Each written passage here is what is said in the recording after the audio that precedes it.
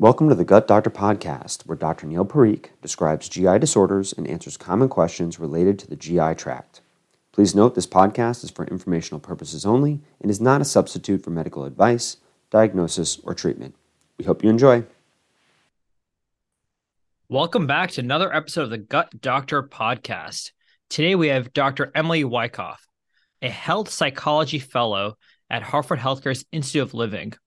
And Dr. Wyckoff is going to talk to us about a very fascinating topic, which is cognitive behavioral therapy, specifically related to the GI tract and GI diseases. Emily, thank you so much for doing this. It's something that I feel like I started talking about in my visits in the past maybe 2-3 years, especially with irritable bowel syndrome, bacterial overgrowth, gut dysbiosis. But honestly, I think I know only maybe 2% about what it really entails, and I'm excited to learn more today. Thanks so much for having me on the podcast. Looking forward to telling you about it. So, Emily, before we get started into specific applications of cognitive behavioral therapy, for GI diseases or gastrointestinal diseases, can you explain to our listeners, medical, non-medical listeners, what is cognitive behavioral therapy?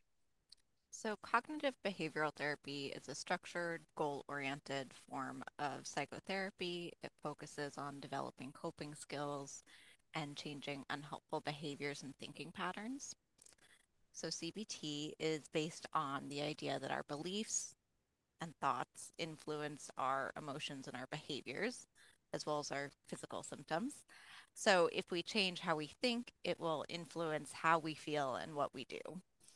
And there's, over half a century of research at this point supporting the efficacy of CBT, originally for things like depression and anxiety, and increasingly research on chronic pain, GI diseases, that kind of thing. All right. And for our listeners, we're saying CBT as in Tom and not CBD, which also may Exactly. alleviate anxiety, chronic pain, and GI disease. But today's topic is CBT. So great. Again, half a century of research, like you mentioned.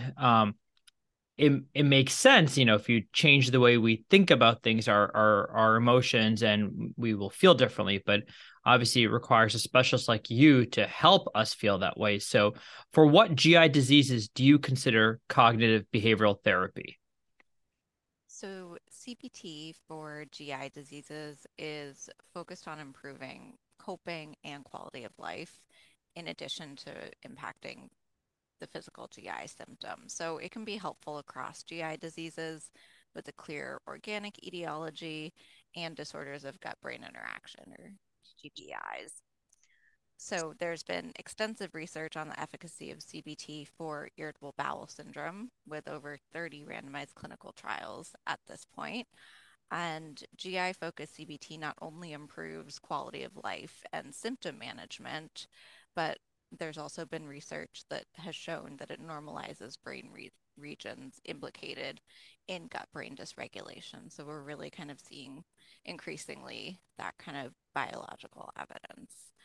And while the research base for CBT for GI disorders other than IBS is a bit less robust, there is, you know, evidence is accumulating for non-cardiac chest pain, inflammatory bowel disease, and functional dyspepsia.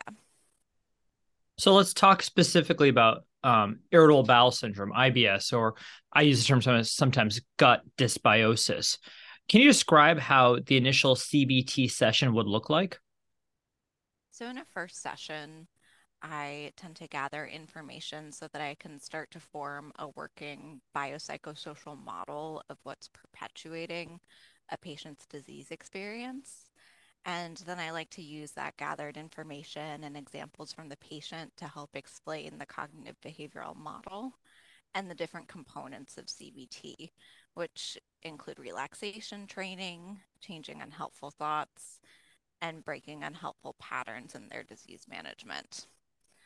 Provide a lot of education on the gut brain connection and transition to relaxation training. I describe an exercise like diaphragmatic breathing and how that can induce the relaxation response, which counters that overactivation of the nervous system or the stress response that we know is so impactful on the gut. And typically like to, give people something to do in between sessions. So we'll practice diaphragmatic breathing in session, and then that'll be their homework for the week. So I'm very fascinated with diaphragmatic breathing. I think even my kids, they come home sometimes, and one of the homework lessons was belly breathing and taking deep breaths, and I just think that has very powerful effects. So would it be possible for you to kind of talk us through or teach me diaphragmatic breathing right now through like an audio only podcast? Definitely. So I'll have you put one hand on your chest and one hand on your belly. And just to start off with, just take a couple of deep breaths. And what do you notice about the movement in your chest versus your belly? So it seems like the chest is going in, the belly's coming out. Is that correct? Okay. Yeah, so it sounds like you already kind of have our natural diaphragmatic breather. Practice with children. Yeah, so when we take, big deep breaths, often kind of a natural tendency is to go into the chest. And this is also where we tend to breathe into when we're anxious. So for diaphragmatic breathing, we really do want to focus on those big deep belly breaths. So breathing in, your lungs expanding, pushing down the diaphragm, and letting the muscles in your belly relax and expand. And if you think about people, with GI pain, often they're additionally holding tension in their belly, so it's helpful in multiple ways. Great. So for that, I'll have you, take a big breath into your belly for a slow count of 5, and then exhale for a count of 6. So we can maybe do 2 big deep breaths together now, and I'll count.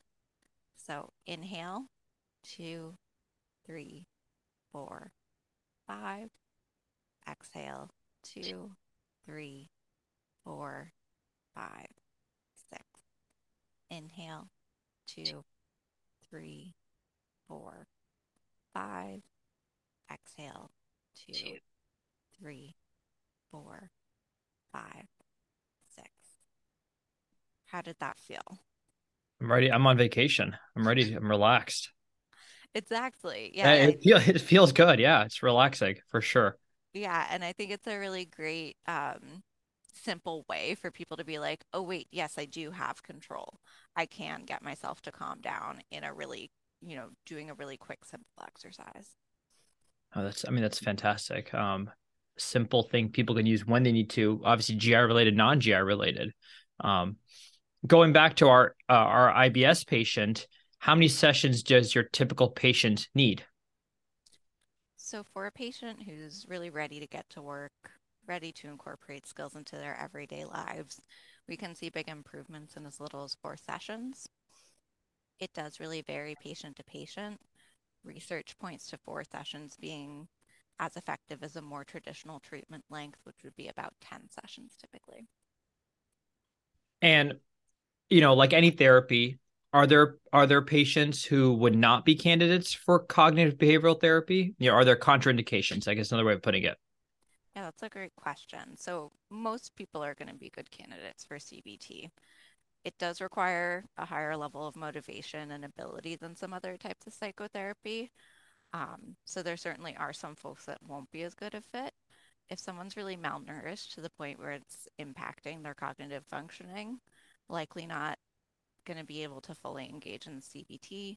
Similarly, someone with serious mental illness is going to have a hard time fully engaging with CBT that's GI focused, and probably needs a non-GI focused kind of psychiatric intervention at that point.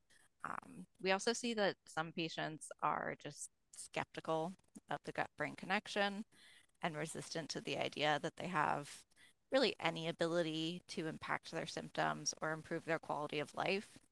So if someone doesn't want to make changes in their lives or really insists that they can't change, then, I can try to convince them for a little bit, but they probably aren't a good candidate for CBT at that specific time.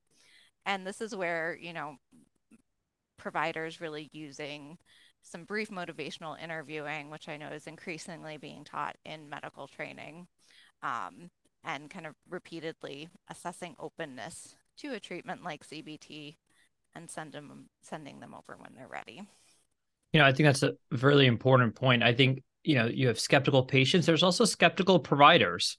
And I've noticed definitely a shift, a very positive shift where with providers specifically, where we are more and more accepting of, the brain gut action or gut brain interaction, or, I always talk to my patients about the brain gut axis and how it can be on hyperdrive in patients with dysbiosis or irritable bowel or certain GI diseases. And I think you're right. It's important for us providers, the non-mental health, non-behavioral health providers, to say, hey, this is part of the pathway. This is part of the pathophysiology. It may not be the whole pathway, the whole pathophysiology, but it's part of it. And I think if we lay that foundation a little bit, it makes it more accessible for the patients to open up to you. And obviously, based on what you do, patients can really benefit from that. So, I'm also hoping this kind of episode and, sharing this will be another one of those gateways to really make everybody aware of the true benefits here. Last question, and then I will let you go, Emily. Any adverse effects? You mentioned contraindications, but what about adverse effects? So the great thing about an intervention like CBT compared to like a medication intervention is that it is very low risk. I think if someone has a bad therapy experience, whether CBT or non-CBT, it can lead to the belief that therapy doesn't work and they have, no agency in their disease management, and that can certainly be an adverse effect. Luckily, GI psychology is pretty specialized, so it's more often that I see people have kind of a different therapy experience that diminishes their belief in therapy more so than with GI psychologists. Emily, that's fantastic. I mean, overall, this I know will be tremendously helpful to both providers, patients, average listeners who just want to learn more about CBT. Thank you so much. Again, this was Dr. Emily Wyckoff. She's a health psychology fellow with Hartford Healthcare's Institute of Living. She's currently seeing patients at the Digestive Health Center out of Bloomfield, Connecticut. Emily, thank you so much. I may have you on again to do different therapy because that was fantastic. Thanks for having me.